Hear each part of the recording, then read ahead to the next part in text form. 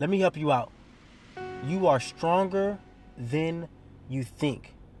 And please understand and know, I am not downplaying the fact that you may be going through something in life right now.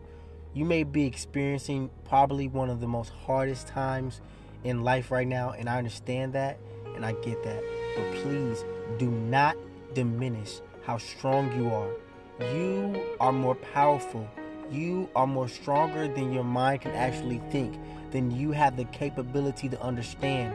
You can withstand this and you can get through it, but you have to be strong enough mentally, physically, emotionally, and spiritually enough to push through that and persevere through the challenges that you're experiencing right now. Know that you are stronger than your circumstances. You are stronger than the struggles, and you are stronger than your disappointments. And this is MOGTM, Man of God that motivates. And God does not just want to change your life. He wants to save it.